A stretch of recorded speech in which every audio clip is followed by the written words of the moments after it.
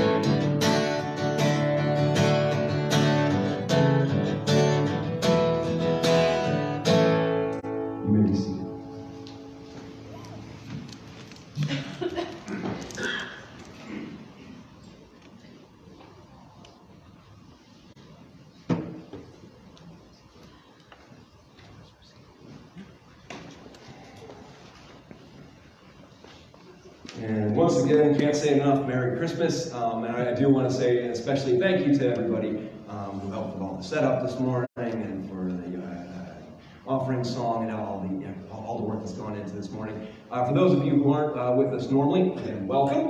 We're glad to have visitors. I assume we're a lot of family today. We're a little light on attendance today. Our regular pastor, Clark Boogie, is on vacation, and good for him. I kind of liken to that. For those of you who don't know, I'm an Army bandsman is my full-time job, which means I work every 4th of July. So I kind of liken Clark getting Christmas off to like if I ever got 4th of July off. And then keep in your prayers those who are traveling, especially Sam this morning. He was going to be here to help out. He got stuck in Austin with the weather and flight issues that are going on in a lot of places right now. But again, thank you to everyone who's here and who participated this morning. I'm very grateful for that. Let's approach our time in the Word in prayer. Lord God, we pray that we would hear from you this morning. We are gathered regularly to hear from you, and there are times when we wish to hear a special word, and we have more sentiment and more openness to what you would have to say to us. And we just pray that with the season, with the focus on your birth, we would just always remember that your birth was for the purpose of your life was the purpose to bring peace to the world, and that peace comes by the fact that we are no longer enemies of God. And we pray that we would see that this morning as we focus on you. Give us eyes to see and ears to hear. In Jesus' name we pray. Amen. And with that, let's hear from the word we have from Luke chapter 2, 8 to 20. Very familiar passage to us this morning. Okay, we'll have that before you. There we go. And in the same region there were shepherds out in the field, keeping watch over their flock by night. And an angel of the Lord appeared to them. And the glory of the Lord shone around them, and they were filled with great fear. And the angel said to them, "Fear not, for behold, I bring you good news of a great joy that will be for all the people. For unto you is born this day in the city of David a Savior, who is Christ the Lord. And this will be a sign for you. You will find a baby wrapped in swaddling clothes and lying in a manger." And suddenly there was with the angel a multitude of the heavenly host, praising God and saying, "Glory to God in the highest, and on earth peace among those with whom he is pleased." When the angels went away from them into heaven, the shepherds said to one another, "Let us go over to Bethlehem and see this thing that has happened, which the Lord has made known to us." And they went with haste and found Mary and Joseph and the baby lying in a manger.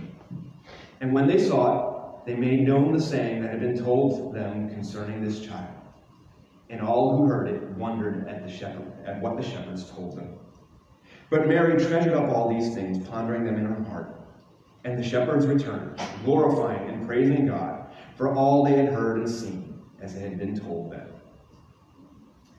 I was fortunate enough to deliver a Christmas message here with this church 4 years ago. And at the time, we did have a Christmas Eve service that year, and Tim had delivered the Christmas Eve message. And so I did the Sunday closest to Christmas right after that. And for those of you who remember how often Tim liked to use movies for his illustrations, I remember that year he, of course, used the classic Charlie Brown Christmas as his illustration.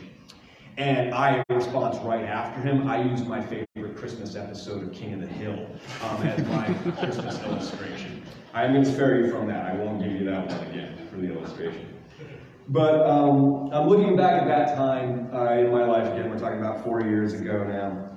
And I know that was a time that I was often not at peace. At least not when left to my own thoughts. I had graduated from seminary 5 years ago, and when I did, I think there was this kind of general assumption that I was just going to go off and search for a pastor job somewhere else. And to a certain degree, I understand why that was the assumption, but it was just never that simple for me, because as I've shared in other illustrations when I'm preaching, I've been underwater on my house and probably still was at that time.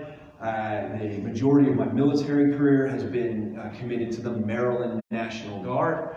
And just for your information, it's not impossible to change to another state's National Guard, but it's really not easy. A lot of people I know who move away, they end up just flying back to Maryland to finish their National Guard service. And it just really wasn't worth the time to go anywhere at that time for me, as I had all the exams to do for my licensure to preach. And there were a lot of them, and they were basically as hard as doing the classes that I was for grad school, and I'm balancing that while I'm still working full-time and have family and service to the church. And so all of that is to say that a few years ago, I was feeling very, very stuck. I just wasn't going anywhere. And when I feel stuck, I feel unproductive, and when I feel unproductive, I just don't feel very peaceful. You know, my wife could tell you how often I just lay in bed just kind of like irritated that I can't move forward on whatever it is. And, you know, the general sentiment at that time was, we've got to figure out how to get out of here. I'm stuck here. I can't move on. And so in terms of any sort of emotional peace, it all felt like it depended on getting unstuck to me. And so I use that to talk about this natural feeling that we want of peace. And as we focus on that, I want us to focus on two ideas this morning. First, that the birth of Christ was to bring glory to God above all else. And second, the birth of Christ was to bring peace to us, but not peace according to our own definitions, but rather a peace that glorifies God. The kind of peace that can only come from the highest heavens to solve our greatest problems here on earth. And that those greatest problems are the problems of sin and death and hell. So as we move on, let's first talk about glory to God. Here in Luke chapter 2, verse 14, we have those angels making, it's not on the next one, just leave it on the big slide, thank you. We have the angels making that declaration, glory to God in the highest. And that's a pretty clear statement that what's going on here is to show God's greatness above all else. And now I know we here as Reformed Presbyterians, we very often, may very well know off the top of our heads, Westminster Shorter Catechism question number 1, what is the chief end of man? Man's chief end is to glorify God and to enjoy Him forever. So glory, it's one of those church words that we use all the time, much like praise and honor. And I think sometimes we use it over and over, and maybe we don't give it enough thought. The simple dictionary definition for glory, if you use the Google Dictionary or Merriam-Webster, maybe, it's high renown or honor, won by notable achievements or magnificence or great beauty. And so the short end of it is here, if we think of glory, the birth of Christ shows God's greatness and this magnificent achievement that the Son of God has come Himself and born among men. We frequently use the term that He has condescended to us. He's come down. And that is a great work that He's done, that we can declare that greatness. And so the setting of this God-glorifying birth of Christ, it's of course no accident. God doesn't do anything by accident. Some of you may have heard or read things saying that if only we understand the birth narrative in its correct historical context, then that would just change how we know everything, how we imagine everything about this birth. And maybe you might have heard discussion about the first bit of Luke 2, the verses that we didn't read before this, where maybe if we imagine Mary and Joseph wandering around and looking for a room, the way we look for a motel, maybe you've heard that, well, that's all wrong. Maybe they're more likely just trying to stay in a guest room with a private residence. Or maybe if you've heard that if we're imagining them in a stable out in the field, well, then we're off the mark. We need to imagine them something more in like a courtyard or even a back room where the animals might have been. Maybe it's something like that. And this, of course, leads to what the shepherds were told in the part of the story we read in Luke 2:12. And this will be a sign for you. You will find the baby wrapped in swaddling clothes and lying in a manger. And I went and bothered to look up manger in a Bible encyclopedia, and it lets me know that our modern conception of a wooden trough in a wooden barn. Those are influenced by Renaissance art, and the manger was more likely made of stone. Now I'm saying all that because I'm all for accuracy, historical accuracy, when we're understanding the scriptures. It's not wrong and good to know those things. But I really feel like a lot of times, people get a little bit of that know-it-all syndrome, especially around Christmas, and they say, well, if you really understood it, it would look like this, not like your little nativity scene. The point that I want to make with that is none of those things that I just said really change the basic understanding of what we're supposed to get out of the story of Christ's birth. And that is the birth of Jesus Christ, which is this great God-glorifying act of heaven coming to earth. It happened in a low and humble place. And so whether or not the manger was in a barn or a spare room, or if the animals were right there, or they had to be shooed away from Jesus' makeshift bed, whether or not it was like that, that's really irrelevant. The fact is that the Lord and Savior of the universe was made humble and poor, going from the throne room of heaven to laying in a feeding trough. And this is the sign that the shepherds were told to look out for, that he'd be lying in a manger. So these shepherds in verse 9, they're described as being surrounded by the glory of the Lord, and they're fearful, but told not to fear because their Savior has come. When we think of that kind of fear, it's frequent that when we talk about fear, we often say, well, it's like, oh, it doesn't mean fear, it means awe and reverence. And that's not untrue, but oftentimes fear, the way we understand fear, is the right word. It's terrifying to think about yourselves in the hands of an angry God. Now, this isn't an angry scene, but when we're faced with our sin and we understand the glory and greatness of God and that we're not worthy of it, that can fill us with genuine fear. And that's not really wrong. But when we're told not to fear as they were, we can see that not just as a condemnation or a conviction, but being told not to fear because our Savior has come, those are words of comfort. So when anytime you see that do not fear from Christ in the Word, I would just encourage you to think of those as words of comfort. Now back to the shepherds, I think we're kind of conditioned to think of shepherds highly. Of course, we refer to Christ as he refers to himself as the great shepherd. And certainly when we think of Psalm 23, the Lord is my shepherd, we think of a shepherd as a provider and a protector, and they are. A shepherd is a provider and a protector for his sheep. But as you may know, shepherds in Israel at this time, they would have been known as shifty and untrustworthy guys. These are anybody's ever worked on docks, I don't mean anything against you, but these are like the dock workers, if you have that in your mind. They're shifty and untrustworthy guys. If you don't have that as in your mind, then don't put it in your mind. I just think instead. Anyway, that's it. Shepherds, again, shifty, untrustworthy guys. They're among the lowest of the blue-collar workers of the day.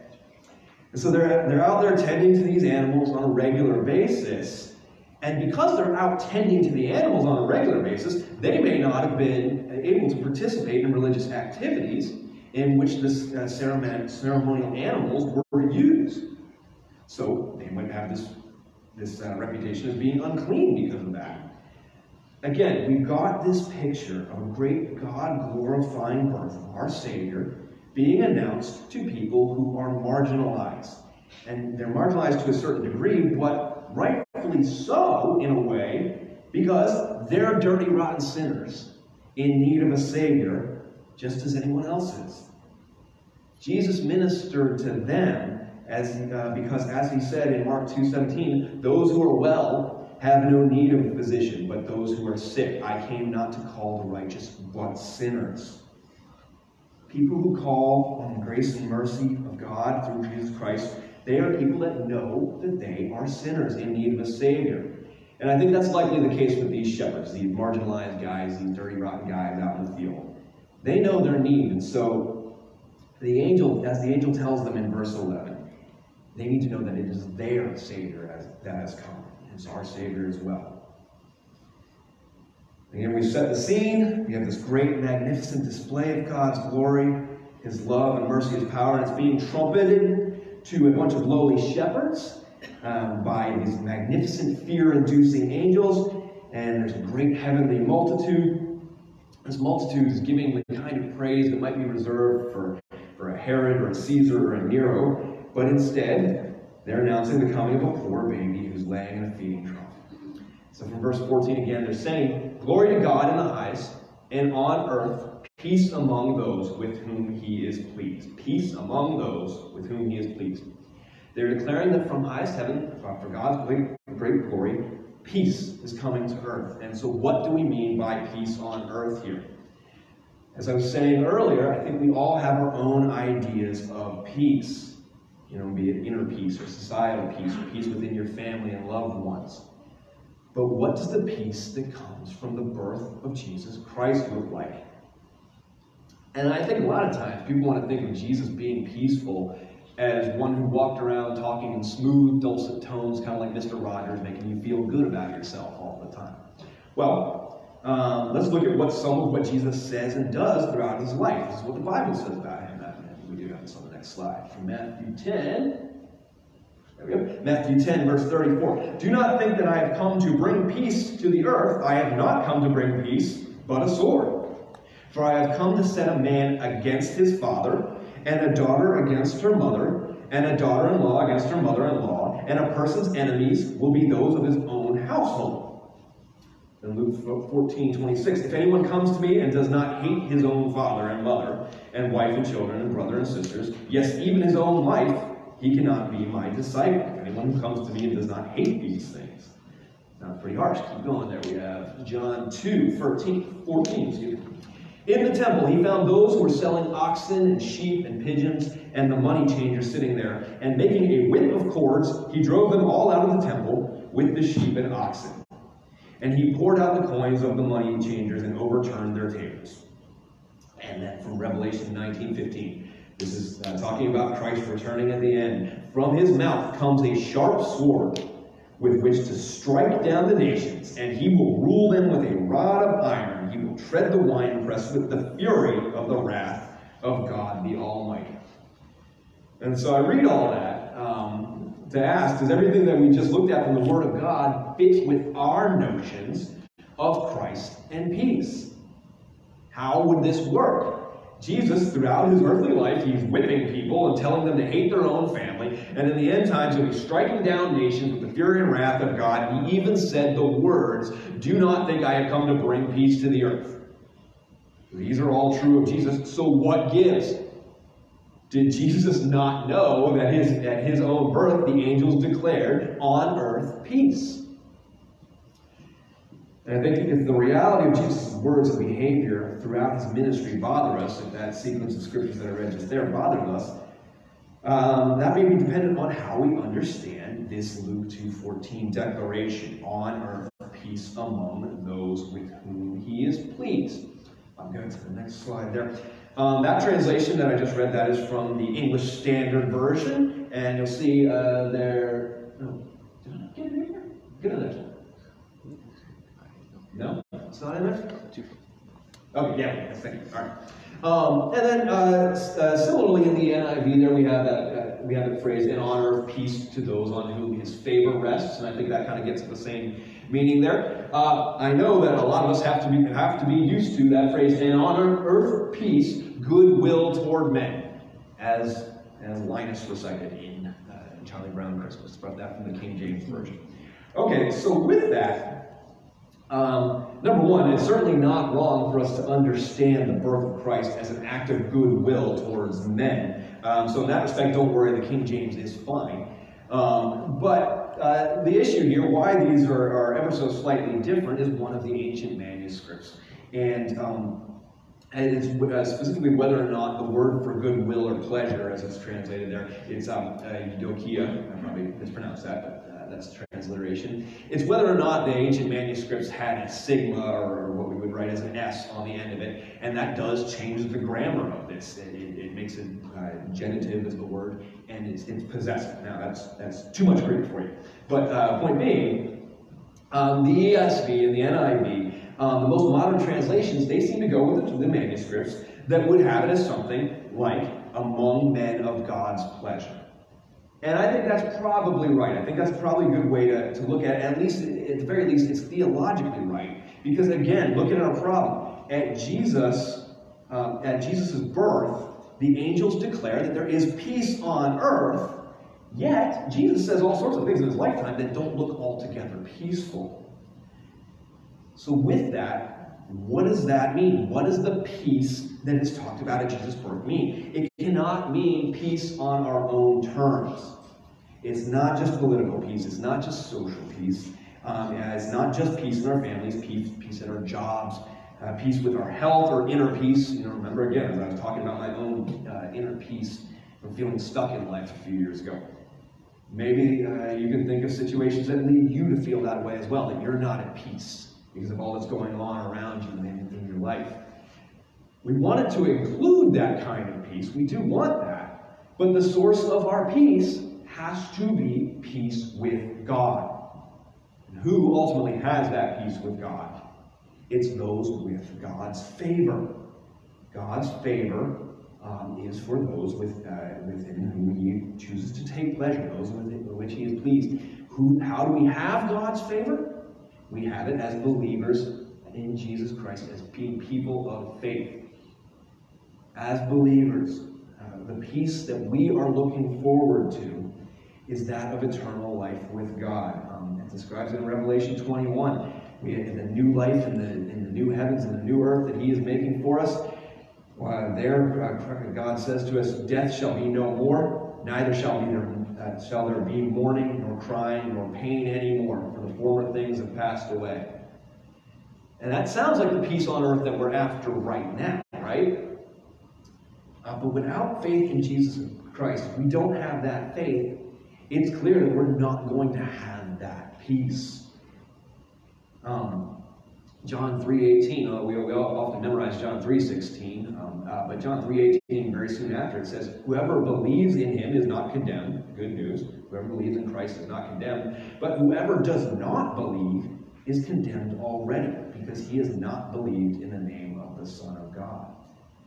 And that's just important for us to know. We have these widespread notions of peace this time of year, and that's wonderful. I'm not trying to take away from that. But we have to know our peace is that genuine peace with God, no longer being his enemy.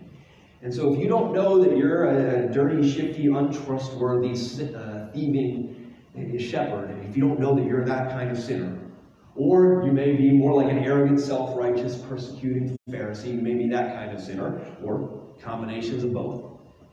If you don't understand yourself to be as sinful as anyone else who you might despise, and you don't know that you need Jesus Christ, and Jesus Christ alone is your Savior, then you won't have peace on earth.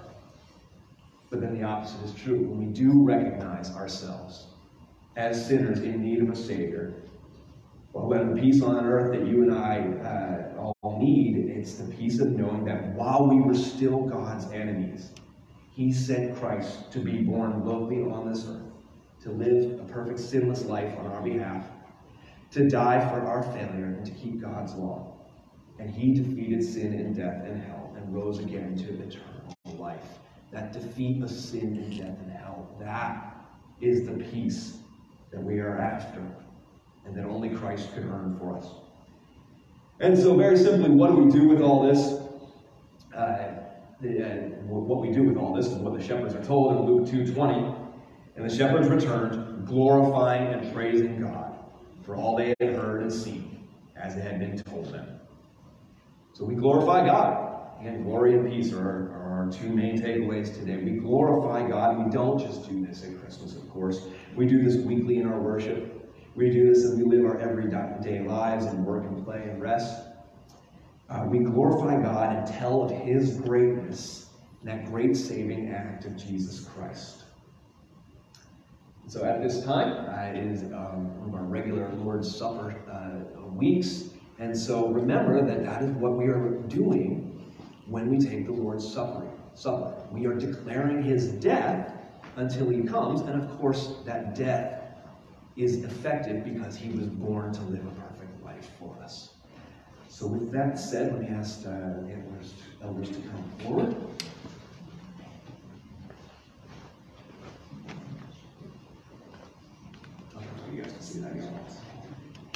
For those of you who are not aware, friends and family and guests today, again, welcome. This is the first time that I've ever been allowed to do the Lord's Supper, so my apologies if this is a little stuttering.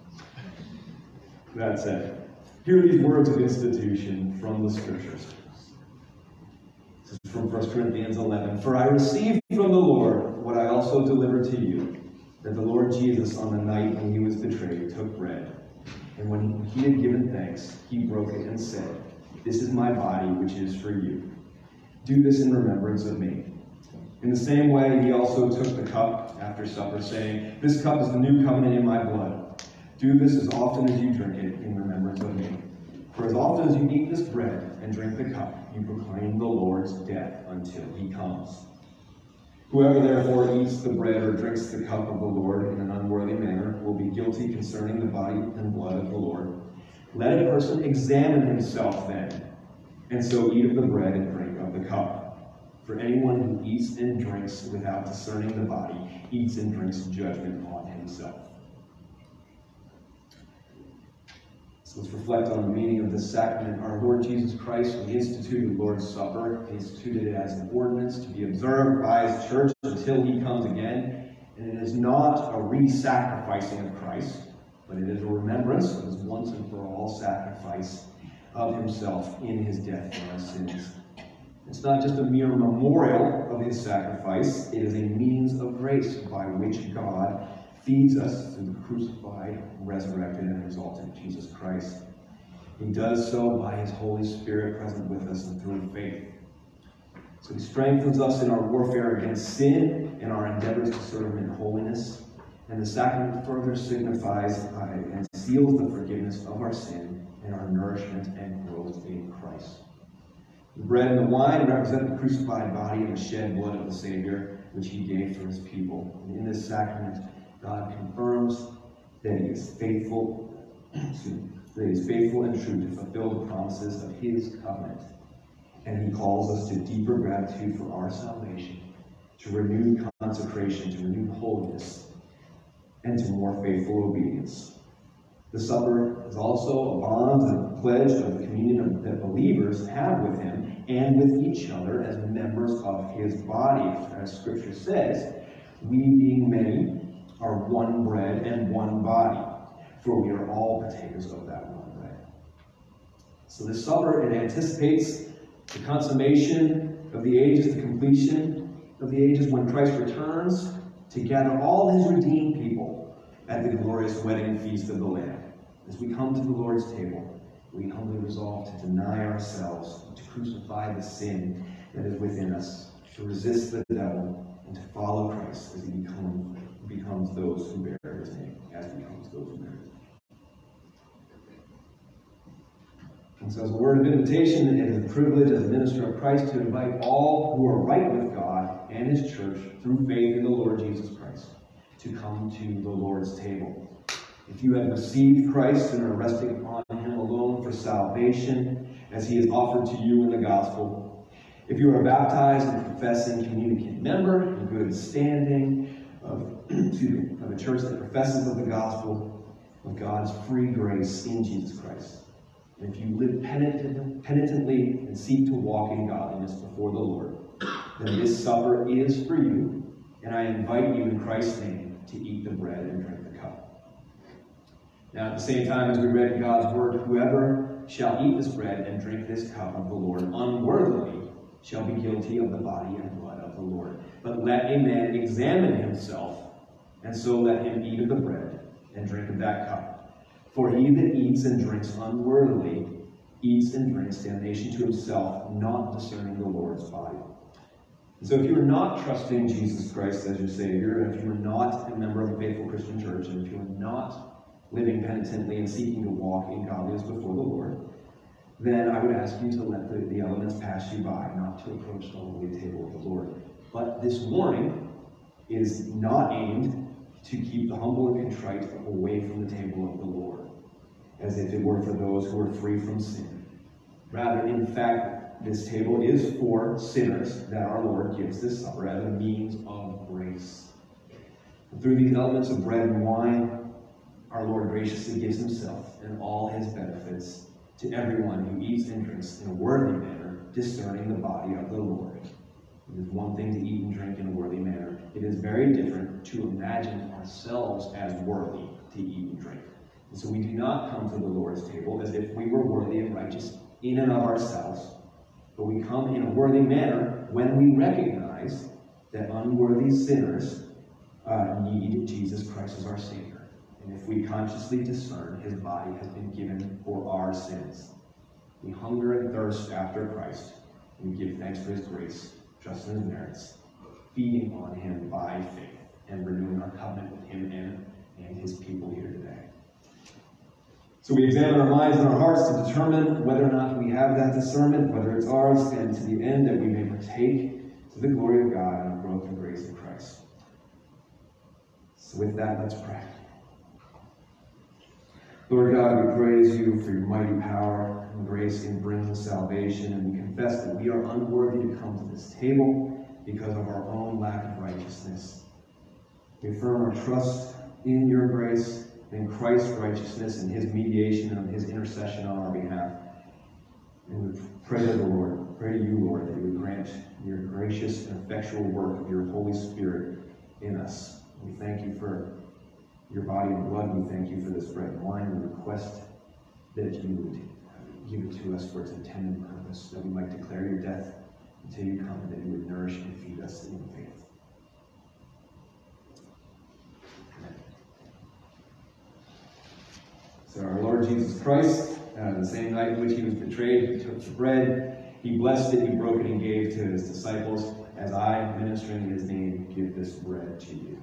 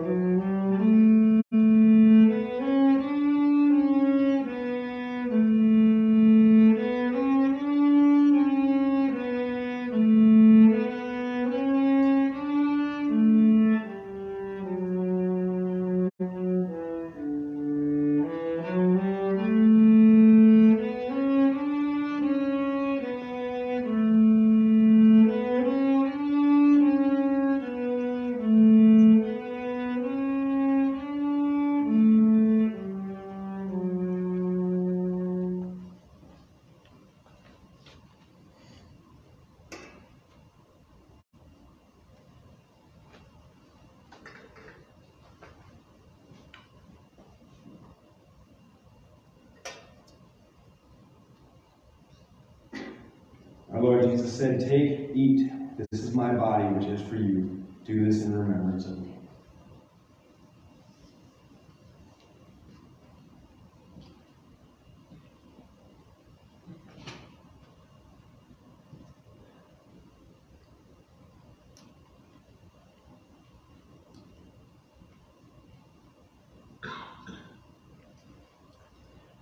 Our Lord Jesus said, "This cup is the new covenant in my blood, which is shed for many."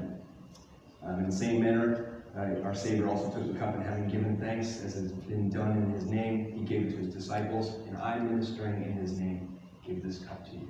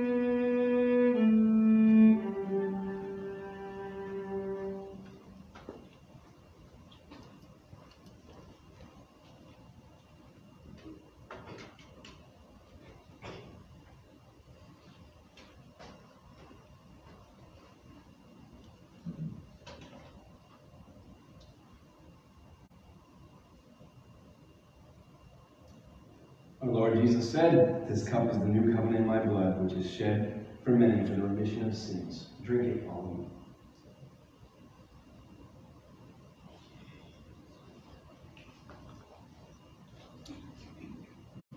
Let's pray.